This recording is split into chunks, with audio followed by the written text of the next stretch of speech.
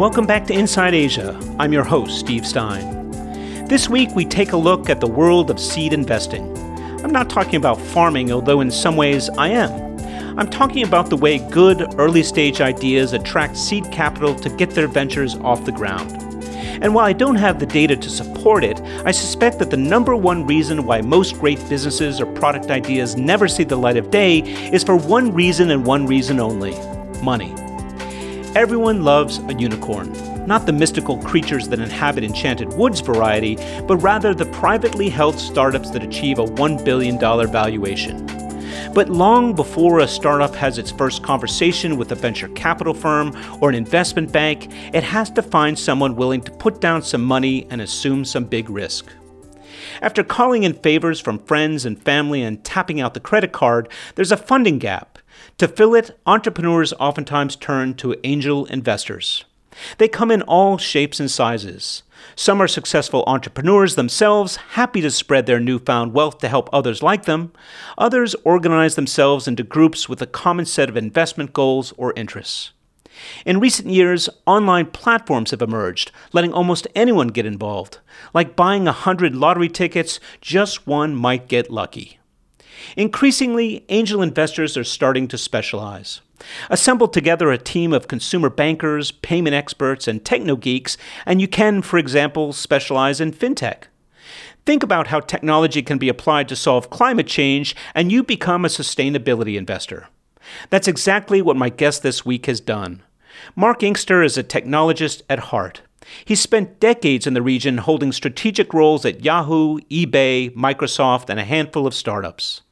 Earlier this year, he co-founded Asia Sustainability Angels, and together with a handful of others, he's formed a circle to seed early-stage companies bent on solving some of the biggest sustainability problems of our day. We'll get to my conversation with Mark, but first, a word about our sponsor, Quilt AI, a mission-first technology company that helps large organizations use the internet more purposefully. It's looking to reverse fractures in society and generate empathy while helping organizations understand their consumers and beneficiaries much better. They give time and money to causes they care about and in service to people and planet. Inside Asia is pleased to be associated with Quilt AI. For more information, do check them out at quilt.ai. Now here's my conversation with Mark. Mark Inkster, so nice to see you in person. We are recording live. It's nice to be back face-to-face.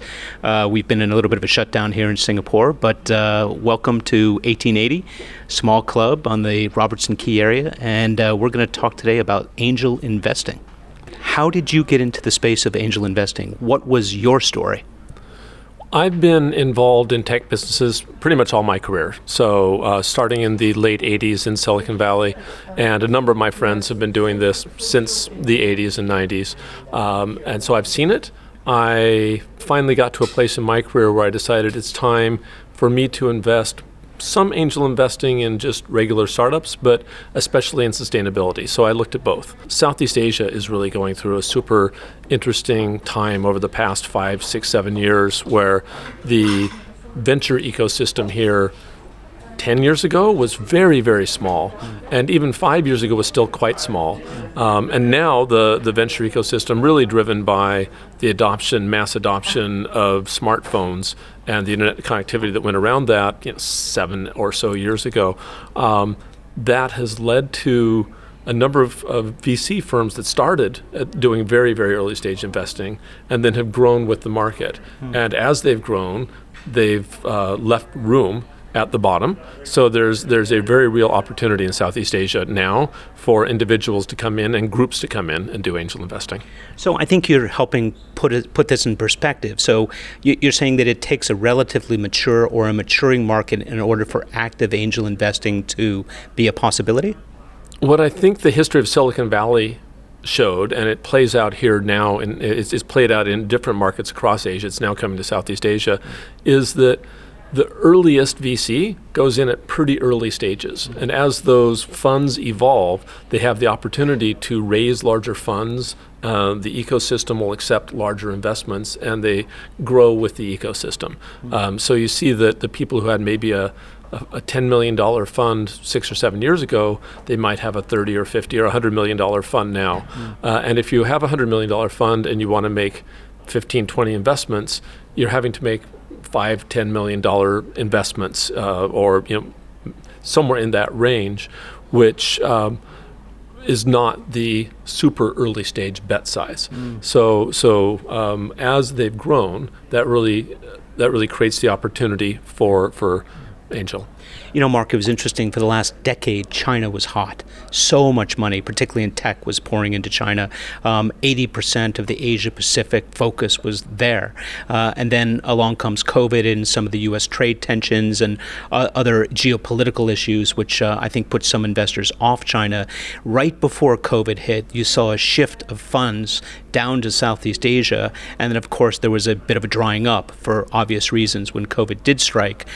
Is it your impression, or do you have a feeling that in the spectrum of what's available in Asia, that Southeast Asia is the new hot spot for investing for VCs or angels? I do think it is. So when I was in Silicon Valley during the dot-com boom years, 99, 2000, the bus came. I was following a car up Highway 101, and it had a bumper sticker that said, "Please God, give me one more bubble." And luckily, I've spent my career, I left the Valley in 2003, went to China. I was early in e-commerce with eBay in China, came down here to Southeast Asia in 2009, but spent a lot of time focused on India. And what I saw, and even when I was in the Valley, I was investing and building companies around the world. So you had the American S-curve of internet adoption that came pretty early, and then Japan and Western Europe, and then you had Korea, then you had China. And a lot of what we saw in China was that S-curve went on a lot longer because the country's so big, so that's been a huge ramp up in investment there. But there was another internet adoption curve in India. So the Indian ecosystem has been super hot for the last 10 years in VC, and it took smartphones to make that infrastructure be in place here in Southeast Asia for this market to take off. But now it's firmly in place. The entrepreneurial ecosystem in Singapore has really picked up in the past decade, and that's what's created the opportunity. So I think geopolitical tensions aside, this just has the fundamentals going for it, and there aren't that many, frankly, big venture-backed companies here yet. We saw Sea go public a while ago. We're seeing now Grab and GoTo. So we're really the beginning of some big exits here, and I think that's going to continue to drive more interest and continue to build the whole infrastructure system. Mark, what's required to be an angel investor? I think a lot of different people come in and do angel investing and bring a lot of different things to the table. Most angel investors, most companies will only accept funds from accredited investors on their cap table. So there are certain rules about financial assets the investors have to have. But within accredited investors, I'd say you need to be the old adage about invest for the long term and invest in what you know, I think plays out in angel investing as well. So you have to have some degree of knowledge of what you think a good opportunity is going to be, and then the ability to stomach some risk. The sort of classic wisdom in a VC portfolio is you need at least 10 companies in your portfolio, and one of them will be successful, some of them will fail, and the rest are kind of in the middle. The rule of thumb in angel is more like 20. Okay. So you basically say, if only 1 in 20 comes, that means that 19 out of the 20 aren't going to be all that successful, and it takes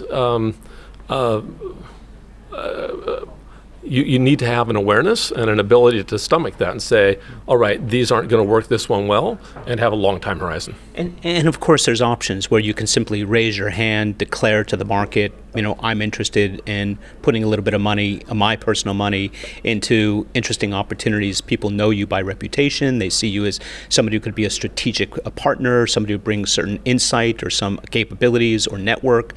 These are all reasons why somebody might take your money as well, right? It goes both ways in many ways. So when you look at that option versus circles, angel circles, groups of people that get together, what are you seeing in that space? Is there advantage in joining together with a group of 20 or 30 others, pooling your resources and your collective knowledge in order to see a greater degree or a greater number of deals? I've seen it work both ways. I've seen people be successful on their own, and I've seen people be successful in groups. In order to do it on your own, you basically have to think of yourself as a one-person venture capitalist and dedicate yourself to it as if you're working in a VC firm. And around the world, there are ways that you can actually go find a deal and syndicate that deal. So AngelList is one of those, and there are some here in Southeast Asia as well. So you can actually be a fundless venture capitalist full-time if you have the skill set and track record to do that. And I know people have done that, and they've been very successful doing that. I personally have chosen to go down the route of joining and now creating angel groups.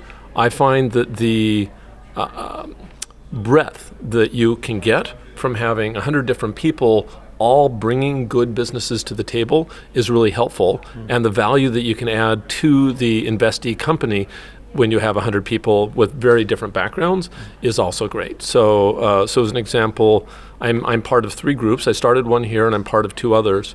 And across all of these, the diversity of people is pretty high. And people bring different backgrounds, different networks, different areas of expertise. I co-founded a group here called Asia Sustainability Angels, so we're very sustainability focused, and we have people from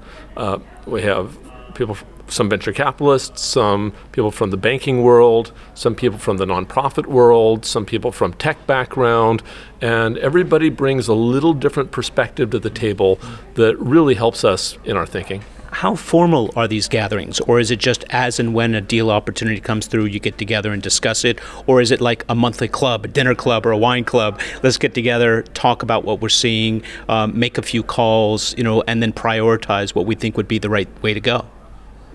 Basically 2 models that I've seen. Yeah. The most common is a monthly meeting, and you'd have 2 or 3 companies present, a little bit Shark Tank style, but generally more friendly than that. And the companies might get 10 minutes to present and then 5 minutes for Q&A. And then you look at the next one, and at the last 10, 15 minutes, people circle back and say, are we interested? And if people are interested at the end of that, then the group of interested people get together and go do the due diligence, and at the end of the day can make the investment. So it's usually done informally as a group that you heard about or saw in the presentation, whether that's over a meal or over a conference call or whatever it is. Okay. And when early stage companies come in, startups come in and pitch, how do you identify and which ones do you bring to the table?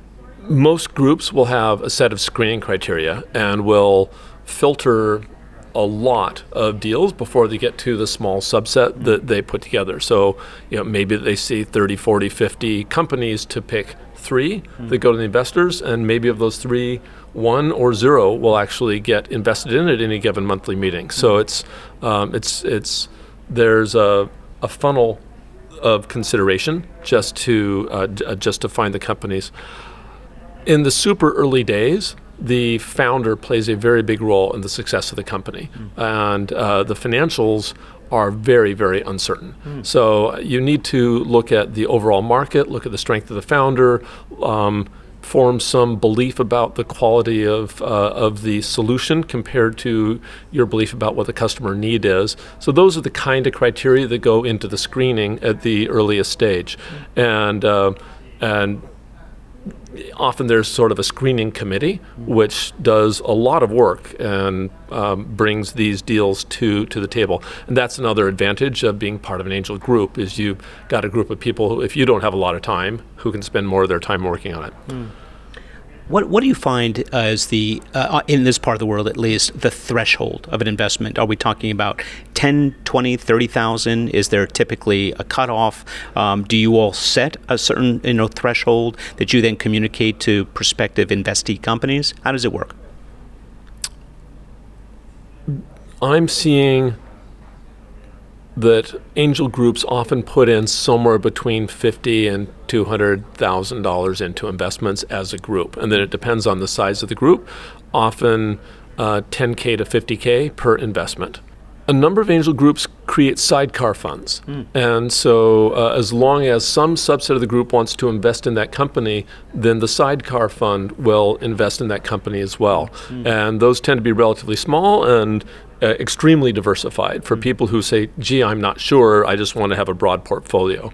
But in general, people like different things. So, that founder really resonated with me. I can see how they're going to win, and someone else says, that founder's not compelling to me, or that idea is not compelling, or it doesn't tick this box or that box in my own perspective.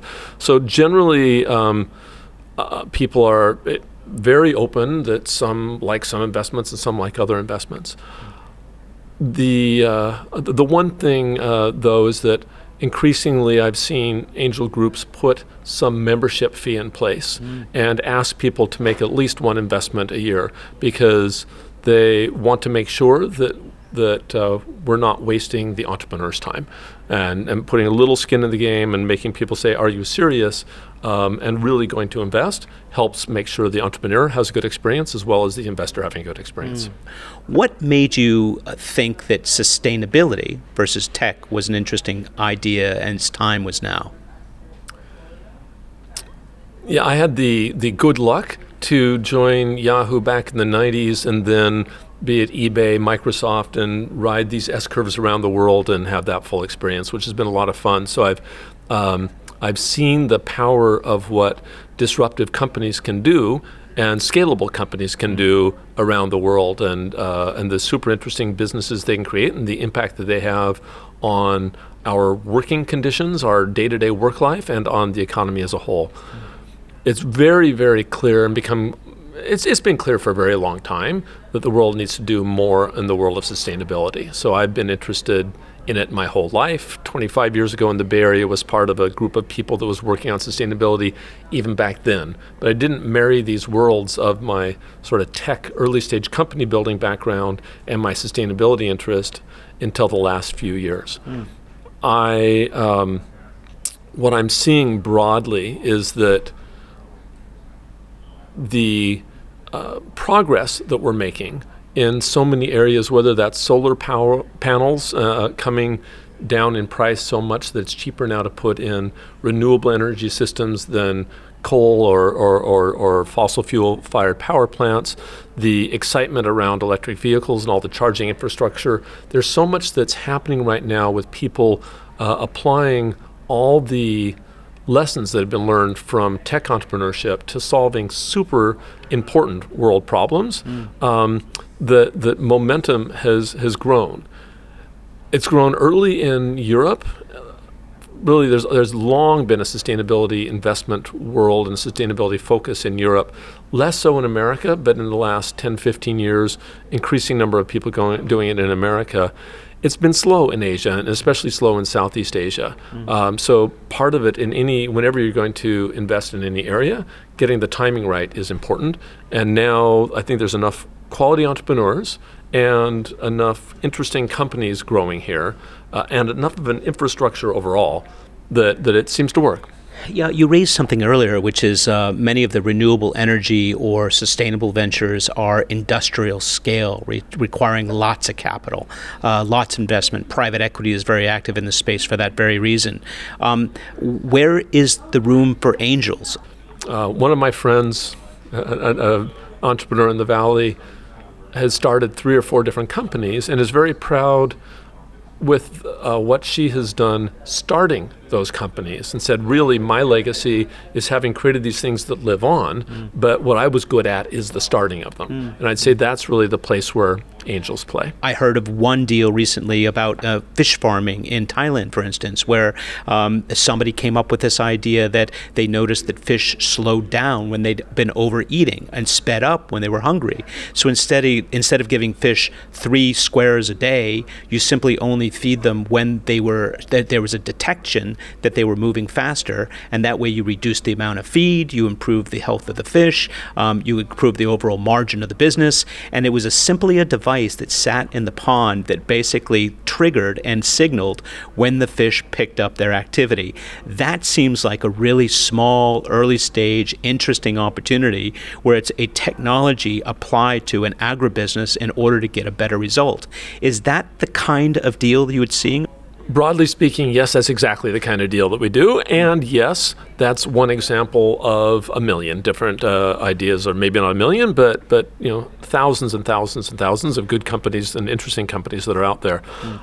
The way I've been looking at it is we're going through, there are some big levers to pull on the sustainability side. One of those is around energy, one of those is around food, and one of those is around what I'll call industrial ecology. So those three big areas all have big impacts on our climate, on the natural environment around us. So those are areas where we're focusing, where my Asia Sustainability Angels group is focusing. And the each of those is big.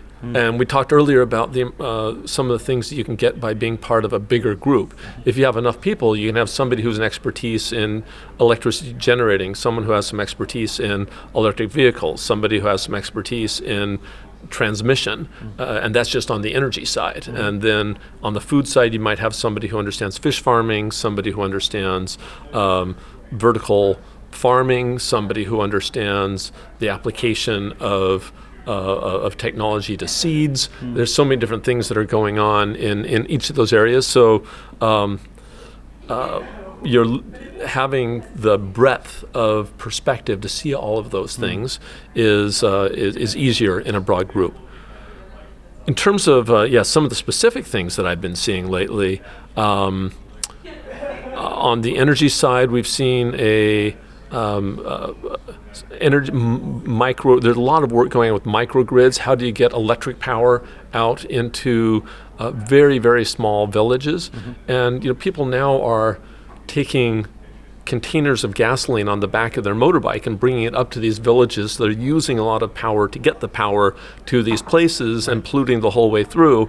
So if they can have a local solar power and a battery storage system and an electric motorcycle, it's much more efficient all the way through. But do you really need one on every small house in the village, or can you only have 2 or 3 and then use those to power the whole village with some very low-cost grid infrastructure? So I saw a company around that was pretty interesting. We're seeing a lot in the food space. And actually, I'll take a little issue with what you said about the developing economies. Yes, Southeast Asia has a lot of emerging economies and emerging markets, but it also has massive cities and big cities that have all the problems that new Asian megacities have and all the benefits they have. And you have sophisticated economies as well, often in those cities and places here like Singapore. So there's, here in Singapore, the government has done quite a lot to promote food technology. And here where we're sitting in 1880 was one of the places that first commercially served lab-grown chicken meat. And that is very conscious, a conscious effort by the government to create a regulatory infrastructure, a scientific development infrastructure, manufacturing infrastructure, and financial infrastructure to enable those kinds of innovation to happen. And I'd say that's an example of a sophisticated market in Southeast Asia. So it's a really broad range from super high-tech biochemistry to rural electrification to shrimp farming and everything in between. As you're reviewing a company, is the primary focus on identifying unique IP, intellectual property, or is it in identifying a business model that has potential yet doesn't have the capital sufficient to scale and demonstrate its effect? So for me, the most important thing to start with is this entrepreneur, is this company solving a really important user problem, a really important customer problem? So if there's something that that people have been trying to solve for a long time, but they just haven't, and technology gives a way of solving it that is way better than what you had before, then that's sort of checkbox number one, regardless of the IP. And then the second is, how big is this opportunity? Is it going to scale? Is this a big problem financially as well as just for this particular customer? Are there a lot of customers with this problem? And then, do you believe in the team? So I look at all those things before I look at the quality of the IP for most businesses. Now, then once you get past those hurdles, then that's where I think looking at how you would defend your position in that space is that's where that kicks in.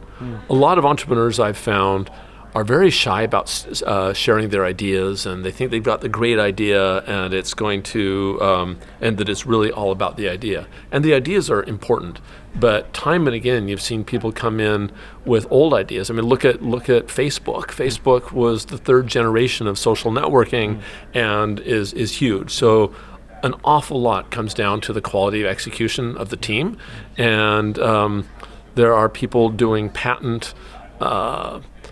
Having these massive files of patents so that they can fight each other, especially in certain industries. And at the early stage, I think you're not going to win that game. If a big player wants to sue you for patent infringement and has a very big legal budget and you've got a small budget, I don't think you're going to win that game.